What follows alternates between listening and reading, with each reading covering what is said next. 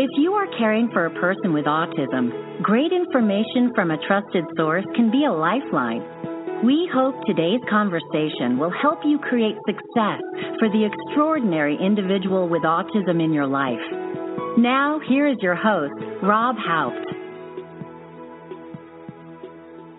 Hey, everybody. Welcome to All Autism Talk. I'm your host, Rob Haupt.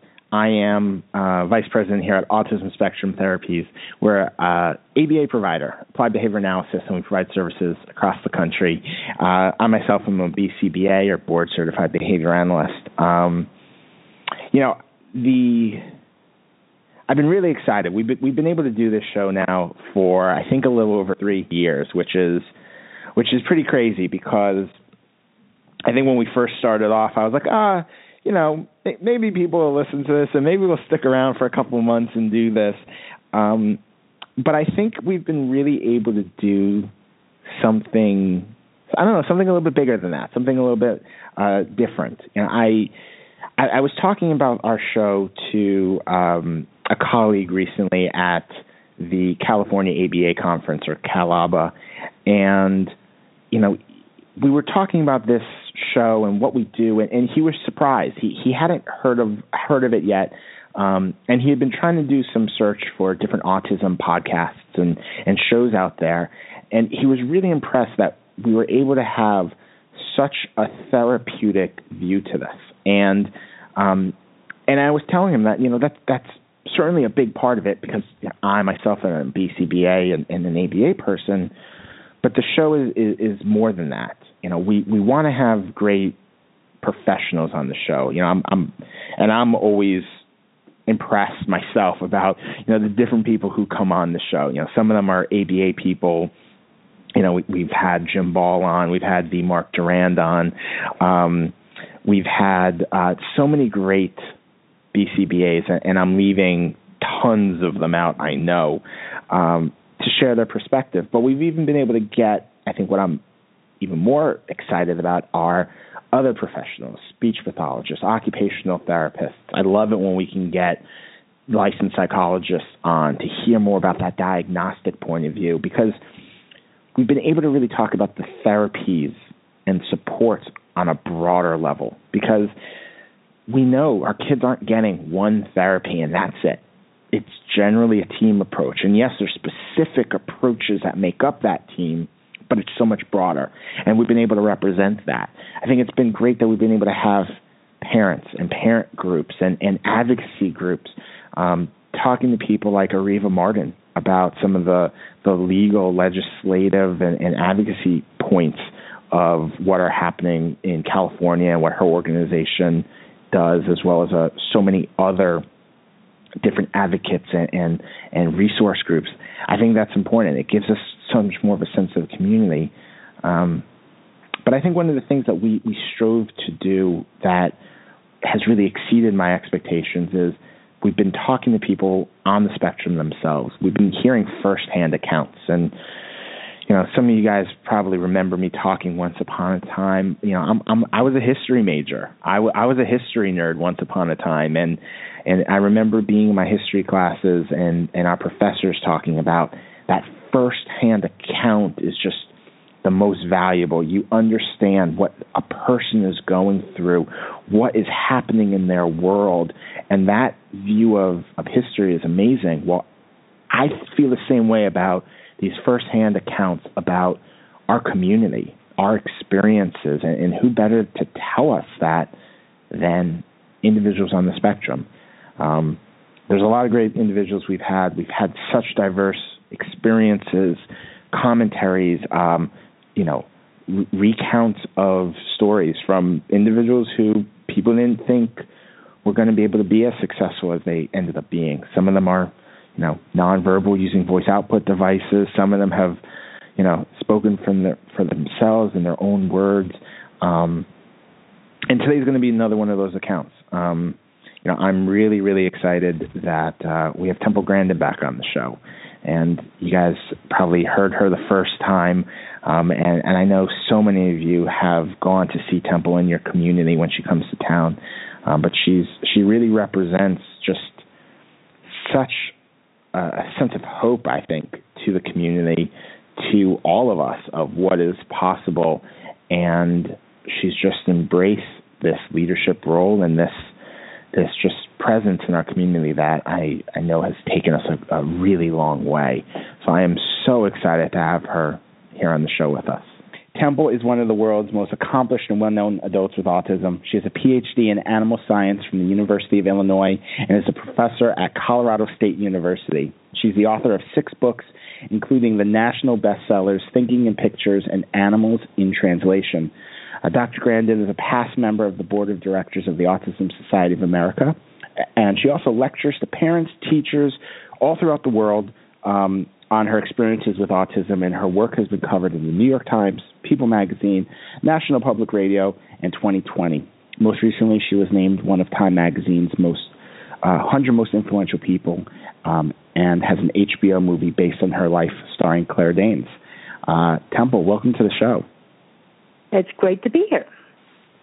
I have always wondered, and I'm always kind of curious, you are one of the most active people I see out there. I mean, you always seem to be different places, speaking to different audiences. I think I've seen you speak personally in 3 different states now. It's got to be exhausting. What keeps you motivated to be in all these different cities, at all these different conferences, answering questions and sharing your story? Well, I think what motivates me is when a parent comes to me and they say, well, my book helped their kid go to college, or something I talked to them at a conference really made a difference. Sometimes the travel gets tiring. I do try to avoid red eyes and things like that, but I think that I've helped a lot of people out, and I get similar enjoyment in my cattle things. I've signed something and somebody says it works well, that makes me happy. Are you seeing? I'm curious. I know you've been speaking for a long time now. You've written all these different books. Are you finding that parents are coming to you with right now like a consistent question? Are there certain themes or questions that keep coming up as you've been speaking lately? Well, there's always certain things that keep coming up, like one thing about early intervention that always comes up, and I tell parents, and I can give a standard answer. If you have a 3-year-old that's not talking, the absolute worst thing you could do is to do nothing. You've got to get this kid into early intervention, where you get about 20 hours a week of one-on-ones with an effective teacher who gets speech going. And then I get asked, well, what if there's no services?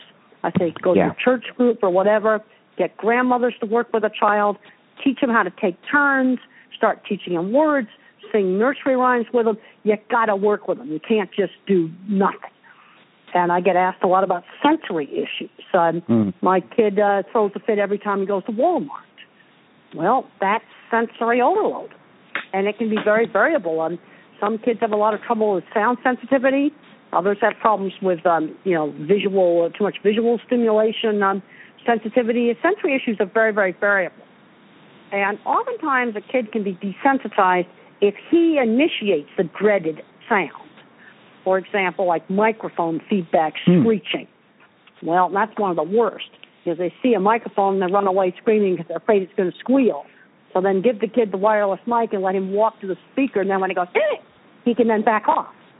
Oftentimes, horrible sounds can be better tolerated if the child initiates it and controls it.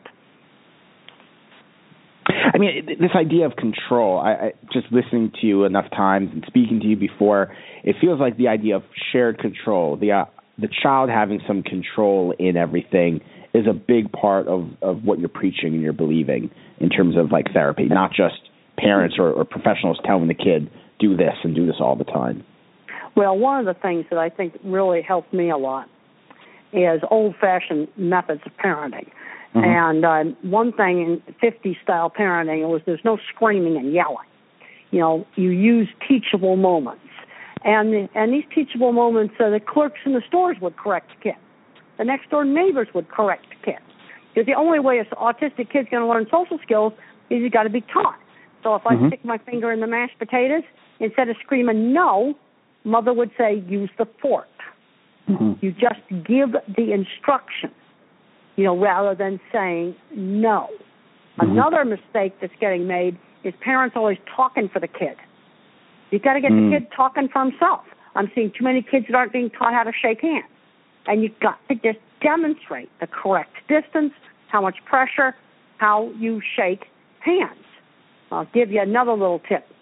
Yeah. The brain kind of moves slowly in these kids, and you've got to give them time to respond. You want them to use their words, but they've got to have time to tendency for the teachers and the grown-ups to just talk too quickly for the kids. Give them a chance to respond. Always encourage them to use their words. Yeah, it's almost like we as society is moving so fast right now, and our attention spans are so short, we're probably moving way too fast for these kids with autism who maybe need that 5-second lag to process everything that's just said or happening. Well, you need to give them time to respond. I can remember being so frustrated when I was 5 years old in kindergarten. We had a little workbook where I had to mark the pictures of all the things that began like B as in boy. And one of the pictures was a suitcase. So I marked it for B as in bag. And the teacher just said, it's a suitcase, it's wrong. And they did not give me time to explain that in our house they're called bags. Yeah. And I understood the concept of the letter B. I wasn't given time to respond and explain it. You know, you mentioned the social skills of, being of the 50s and the different teaching methods, and I actually saw you wrote something up about this, about how how to use those 50s methods and how that worked for you. I'm almost wondering, do you almost feel like we should kind of go back to, back then, we used to have cotillion classes and different things like that where you learned etiquette, and that social etiquette. Autistic kids need this. Yeah. You see, some social circuits are missing. The normal kids can muddle through it, but they've got to be taught social skills in a much more structured way. It's like teaching an actor how to be a character in a play. It's like coaching somebody on how to behave in a foreign country. Yeah. Like if you're in the Middle East, you never show the bottom of your foot because that's like the rudest, most awful thing you can do. But somebody has to tell you that. You don't show the bottom of your foot in the Middle East. Yeah, and for me, it almost sounds like sports. You run a specific play, and if we run this play the right way, we're going to have this great results. If you break it down to these are the rules of this play, you'll get to that social success. Yeah, that makes perfect sense to me. And they have to just be taught. And all kids were taught. Then I'd go over to the next-door neighbor's house, and Mrs. Culver, she would correct me. I remember one time I cut all my meat up first, and Mrs. Culver says, you cut one piece off at a time. So the next-door neighbors also corrected. I mean, I'm just curious, was that intimidating for you, or was that ultimately a really great thing? No, that was normal. Yeah. That was normal. That's the way all the kids were brought up. That's the way every kid was taught in the 50s, manners and things like that. Because I can think of kids I went to school with that I know are on the spectrum that all grew up and got jobs. And I'm always getting asked all the time, has autism increased? On the fully verbal end of the spectrum where they have, they attain normal language, I think most of it's increased diagnosis. Because before it was just geeks and nerds. Because they got that old-fashioned 50s teachable moments method of teaching social skills. Yeah. Huh. I mean, it makes perfect sense. We are seeing a lot of adults now. I mean, I hear employers saying, give us more education. We think we have people on the spectrum working here and we want to support them better. So what you're saying makes perfect sense. You've just got to train them. Okay, like let's say you want to train a 12-year-old to be a volunteer tour guide at the Science Museum. You have to teach him how to approach a visitor, how close you get to the visitor. Maybe you only approach them twice, and then if they're not interested, you back off. The correct distance to stand from a visitor. You might say, now watch Susie over there, how she approaches visitors. Now copy the way Susie does. That's the way you teach them. I know, we talked right before the show, and I know you've spoken a lot about let's encourage kids to focus in on the things they love, their passions. And this feels like a perfect segue and carryover is if someone really loves art, you can use a trip to the art museum to teach social skills. You could, if someone really loves computers, we can do a computer club to work and teach these social skills, as well as maybe teach some life skills around it. Well, I also, my ability in art was always encouraged. These kids have uneven skills. Build on the area of strength. Mm-hmm. Art was my area of strength. The work I did a lot in designing cattle handling facilities, that's actually a field called industrial design. Mm-hmm. You see, when you make an iPhone, Steve Jobs and the artists at Apple were industrial designers. Mm-hmm. And then engineers have to make the inside of the phone work. That's the two different kinds of minds working together. Build on the strength. If you got a fourth grader that's super good at math, move them ahead in math. Mm-hmm. But the kid may need some special ed with reading. Do you ever have parents say, well, if I focus all on, let's say the kid's great at math, if I spend all my time working on math, won't he not learn these other things? Do you ever get that question? Well, I'm not suggesting that we totally neglect reading. Yeah. But there's a tendency to pound away on the deficit and not do anything to enhance the thing that the child is good at. And this is one of the things I really discuss in my book, The Autistic Brain, is the art kind of minds, the mathematical minds, and the word minds. It feels almost like, do you think sometimes we focus on the negatives because we just don't yet have enough success stories like yourself? Like you're a great success story and an inspiration. Well, I know other undiagnosed success stories. I've seen them all over Silicon Valley. I've been to many big companies in Silicon Valley, and I can tell you, there's autism all over it. But then when you talk to the human resource lady, she'll go, "Oh, we know they're on the spectrum, but we don't talk about that." Mm. And in work that I've done on design in the meat industry, I've worked with people in skilled trades that I know are on the spectrum. I know a guy who owns a gigantic metal fabrication company. He's on the spectrum, undiagnosed. He's a guy about 10 years younger than I am. Mm-hmm.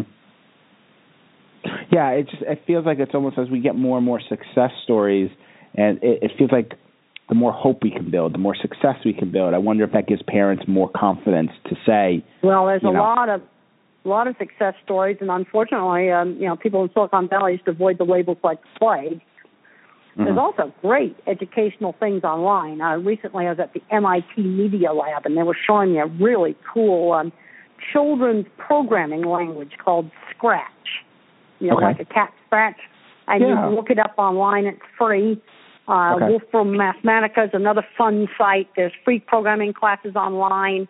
The Internet's got all kinds of wonderful stuff online. There's a lot of rubbish online, but there's also a lot of really good stuff. Yeah. I know we've talked before, and a big part that you've talked about is,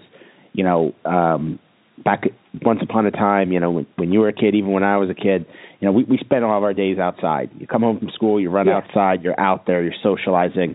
Today we see a lot more kids inside, on their computers, on the video games, in front of the TV. We're going to have to pull these kids off. We got to pull these kids off these computers and off these video games. That needs to be limited to an hour a day. When I grew up, TV was 1 hour on weeknights and 2 hours a day on Saturday and Sunday. We've got to limit that. And I've seen some, we got to get kids outside doing stuff, get kids making stuff. And I'm seeing too many smart kids getting addicted to video games, and they're not doing anything else. If they were going into become a video game programmer, that'd be fine, but that's not what's happening to them. Yeah. The other thing these kids have got to learn is they got to learn working skills. That needs to start in middle school with paper route substitutes. Yeah. Yeah, I feel like everyone had a job at 14, 15 in my town. It's just kind of what you did. When I was 15, I cleaned horse stalls every day. Wow. And it taught you discipline, I'm sure. That's right. There's a responsibility. I was proud of the fact that I basically was running the horse barn. So we got to figure out other things that a child could do. Okay, maybe they're a member of a big church, and Thursday night there's a church social. So this 12-year-old can set up all the chairs, set them up nice and straight, and then at the end of the evening he's got to put them all away again. Yeah. And he's going to be proud that he's the chairperson. It can be something that simple. Yeah, because I was just going to ask you, I'm sure there's got to be a lot of parents who say, well, but I don't know someone who wants to give my child a job, or my child has these limitations. How are they supposed to do this? Okay, can your child talk? Can your child walk? I mean, this is where what I'm seeing today, and I think with some young parents today, they haven't done enough hands-on things. Yeah. And I think hands-on classes teach resourcefulness, things like woodworking, sewing, cooking, home ec, a welding class, stuff like that. Art classes teach kind of a resourcefulness. And I talk to a lot of these parents, and I ask them what their jobs are, where they live. I can usually figure out a job for their kid. Somebody that has a dairy next door, maybe he can feed calves. Or somebody else has got a little ice cream shop. He can go down there Saturday afternoon and scoop some ice cream. I know there's a great job that we found is in the small town of Massachusetts where I was living at the time. One of our students, again, job training, 15, 16, the local senior citizen center where it was a nursing home.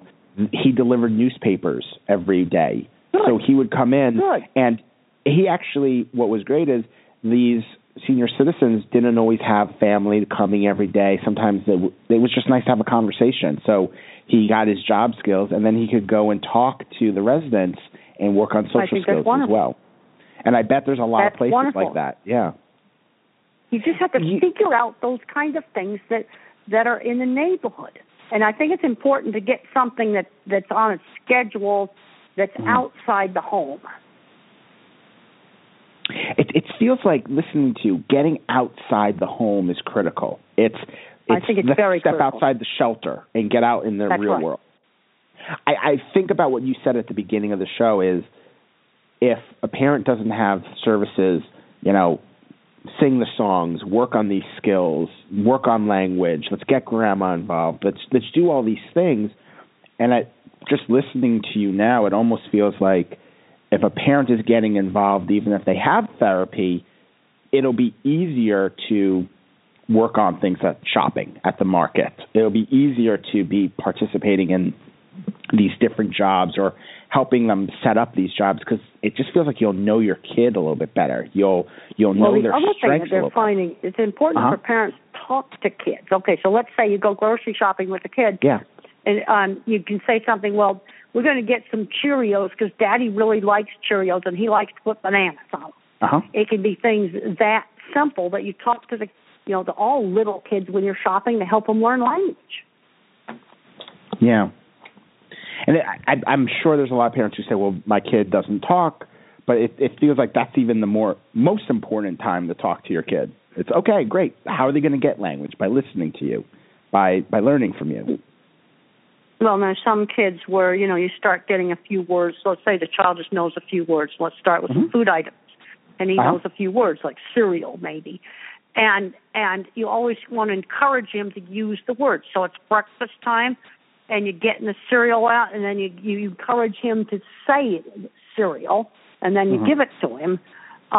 You've got to wait for them to respond. Another tip is slow down when you talk to these kids. Slow down and enunciate the hard consonant sounds. My speech teacher would say, let's say a word like cup. She'd say cup, and then she'd go cup, and she'd go back and forth between saying it slowly, enunciating the hard consonants, and saying it fast, so I could hear those hard consonants. Yeah. As we were preparing for our conversation today, me and my friend Christina were talking about just you and your presence and just how you really feel like you represent so much to the community. You represent so much hope, a sense of like, hey, my kid can do this. We can do this. I've got someone here giving me like firsthand advice, and we value that. But I'm sure you must meet so many people who have amazing messages, amazing tips that maybe we don't hear every day. A really good friend of mine, Stephen Shore, and he is now a special education professor at a university. And when he went to college, he ran a bicycle shop in his dorm room and was really resourceful, and he's been really successful. There's another lady named Anita Lesko. She's a nurse anesthesiologist, and she does brain surgery anesthesia, the hard stuff. This book's called Different, Not Less. And Stephen and Anita tell their own stories in this book. This is 14 old Asperger's that got diagnosed later in life that all have jobs. They've all supported themselves because they had relationship issues. And that's where diagnosis was helpful. It's called Different, Not Less. You can pick it up on Amazon. So you just said something I find really interesting is hoping you can expand, they had the diagnosis was helpful because they had relationship issues. And they got diagnosed at a later age. These are employed people, and they got diagnosed at a later age because their marriage was having problems. They couldn't understand why they had so many relationship issues. And then understanding about the diagnosis actually helped them on relationship issues. But I see on the job front and the college front and things like that, I'm seeing too many younger kids getting overprotected and not being taught basic skills. Poor little Tommy's got autism, so we'll order his hamburger for him. I go, no. He's got to walk up to the counter at McDonald's and order it himself. Mm-hmm. Yeah, there's not enough. I mean, you mentioned college, and I know we've spoken to one or two programs, but there really are not a lot of programs to even let the child, maybe they do order for themselves, but how do we get these kids ready for college when mom is not around, dad is not around, and you're truly taking care of yourself? It feels like a giant leap for a lot of the kids. One of the things, when I was like 7 and 8 years old and my mother had a party, my sister and I had to be party hostesses and greet the guests and shake hands with them and serve the snacks. That taught social skills. In fact, a lot of kids did that in the 50s. So you'd learn how to talk to the grown-ups. And yes, and my mother's friends were, it was Mr. and Mrs. Tausig. They didn't use their first names. It was Mr. and Mrs. Wood. We didn't dare call them Holty and Beebe. Right. We knew those names, and we weren't allowed to use them. Yeah, it sounds very much like my childhood, too. You knew the name, but you didn't dare. It was not the thing you said. You didn't dare. I didn't dare call Mrs. Wood Beebe. I did not dare. Yeah, I made that mistake once. I made it once, and I never made it again. Yeah. Yeah, and it's these types of things. I mean, I think it's kind of interesting that we're talking about when you were a kid, when I was a kid, and these differences. I mean, you and I, there's a bit of an age gap between us, but a lot of your experiences are my experiences. And I think it's very interesting how we're looking back at what was it like when we were younger and how different it is now. And I think that some of the kids now, the autistic kids now with mild autism now, are having more problems than the mildly autistic kids of my generation because they aren't taught those social skills in the same structured way. Yeah. Do you think it is... I'm curious, do you think it's because of just how we're teaching it, or do you think the expectations? You talked about your neighbor. The neighbor, that parent had the same expectation that your mother did, that your other neighbor did. Are we too lenient? Are we too loose in terms of our expectations? Well, I think this sort of lack of structure really hurts the kid where some of the social circuits are missing. Yeah. In the 50s, store clerks corrected kids. The next door neighbors corrected kids. If I went in Miss Edson's toy store and touched something, oh man, you didn't. That's Miss Edson. Yeah. She had gold chains hanging off her glasses, and you didn't touch anything in Edson's toy store. Yeah. But the thing is, grown-ups corrected children in many different places. Yeah, I feel like I'm listening to you, and it just feels like I think for some reason I'm thinking of an IEP team. I'm thinking about the parent going to their IEP, and you have this community of people sitting around the table, and if all of them aren't consistent, and then you expand the community to the neighbors and the parents, the grandparents and the aunts and the uncles and the friends, and yes, you can't get everyone in your town consistent, but can you get the 50 people that see this kid the most on the same page? Well, we have to do extra work in order to recreate that. Because the other thing is mother and the school and the head teacher at the elementary school work together. And the absolute consistent rules between home and school. A temper tantrum was no television for one night. That was the rule. And they never screamed at me and said, well, we got to take the TV away when I'm throwing this great big, huge, big one. She'd put me in my room. And then after I got all nice and calm, she'd say, you can join the family now, but you know the rules. There'll be no television tonight. Well, I'm even thinking, too, when I was younger and I was working with a young man, our local McDonald's knew us. Now, they didn't know anything about us, but the kids at the McDonald's knew, and they were prompting my student exactly like you're saying. They were correcting. That's right. You're supposed to order this way. No. And these are 15 to 18-year-olds who instinctually knew, oh, we get it. You're supposed to do it. But it's because we went there all the time. We developed a relationship with them. And it feels like it actually isn't that hard if we just kind of set up the right. No, we have to work on recreating this. And I talked to one mom. Her daughter was working at McDonald's, and mother and the McDonald's manager were like working together. And when her daughter was bad, she mysteriously had to clean the ice cream machine. That's really funny. Yeah. I mean, I'm sure though it's obviously that doesn't work for every single person, but it's like this mother and this store manager are like creating a relationship, a connection to one another. Right. And that's going to help this kid so much more. Well, that's exactly right. You see, and I lived in a little close-knit neighborhood in the 50s. There was, like 10 houses on this little circular drive, and everybody knew each other, and all the parents worked together. Yeah. I mean, and it feels like, I know we're the world's getting bigger, but I think about I live here in Los Angeles. I live in a pretty busy part of Los Angeles, but my little street, everyone knows each other, and everyone kind of looks out for one another.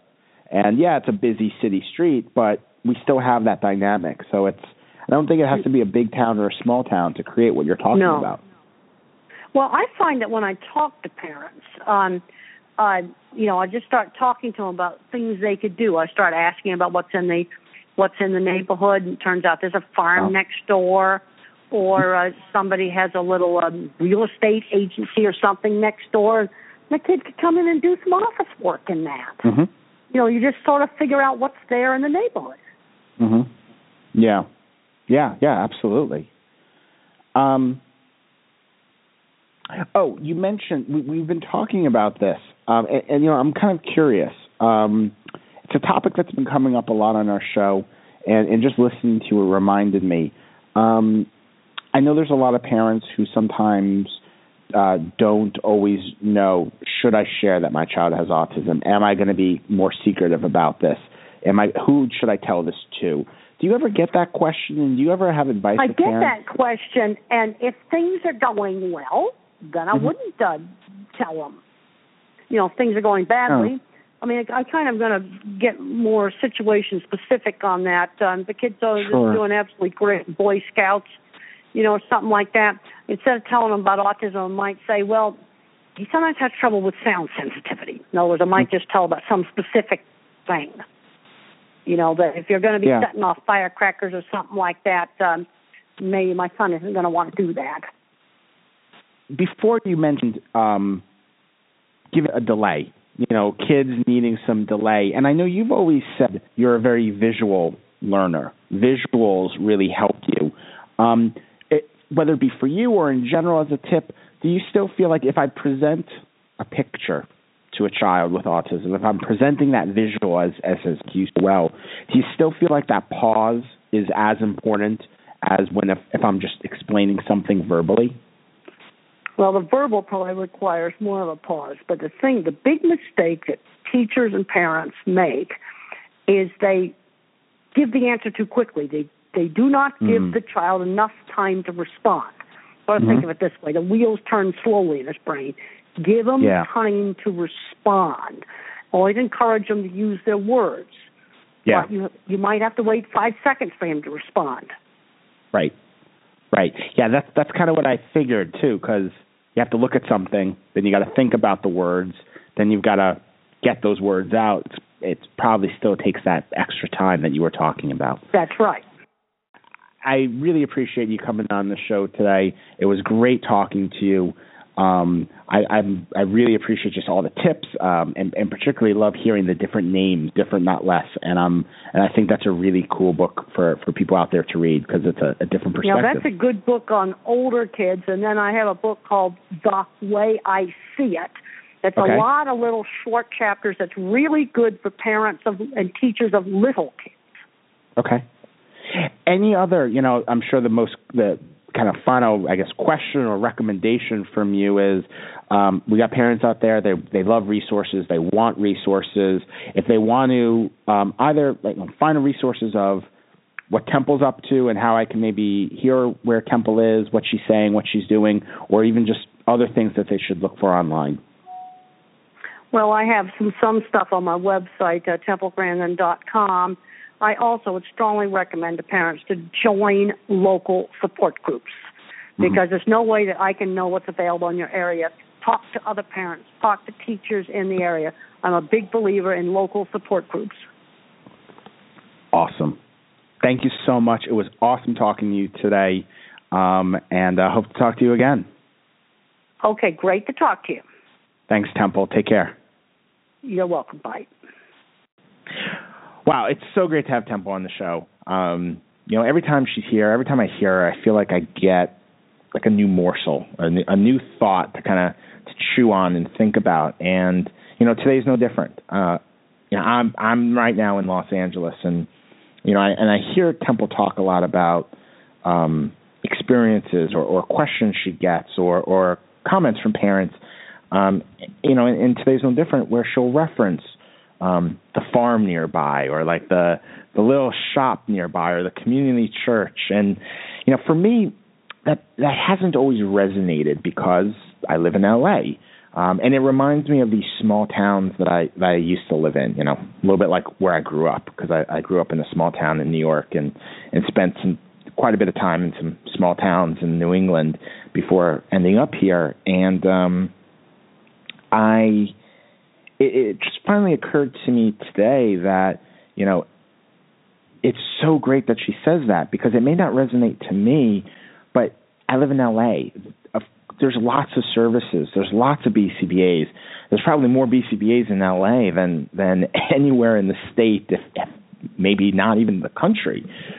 If you live in Chicago, it's probably similar. If you live in New York, it's probably similar. But what we hear from everyone is, I live in this more remote area. There are not choices for me. I live in this area. There's one BCBA within 30 miles of me. So when I hear these stories, like it hit me today. Like, well, of course, this is like the perfect advice for the perfect community. Like, this is more realistic. Yes, it may not resonate to me, but it really probably resonates more to just a different section of our country, of our geography. Where, everything just isn't in the middle of the city. And so, as I said, it just kind of gives me kind of a different perspective and a good reminder of, we all are coming from these different perspectives, these different communities, these different walks of life. And we kind of have to be able to be flexible and be nimble to support one another. Well, I know you guys enjoy listening to Temple. Love to hear your feedback. Love to hear your suggestions. I know I asked her for different people who have been inspiring her, who she listens to, but we'd love to hear from you guys as well, because you never know. Maybe they even want to come and share their story here with other people or their ideas or perspectives. So if you've got those or other things for us, email us, moreinfo@autismtherapies.com. Hope you have a fabulous week, fabulous weekend, and we'll talk to you next time. Take care, everyone. We hope you have enjoyed today's episode. Please join us each week for a new episode, or visit our archive to listen to and download previous shows. With the Lucky Land Slots, you can get lucky just about anywhere. This is your captain speaking. We've got clear runway and the weather's fine, but we're just going to circle up here a while and get lucky. No, nothing like that. It's just these cash prizes add up quick. So I suggest you sit back, keep your tray table upright, and start getting lucky. Play for free at LuckyLandSlots.com. Are you feeling lucky? No purchase necessary. Void where prohibited by law. 18+ terms and conditions apply. See website for details.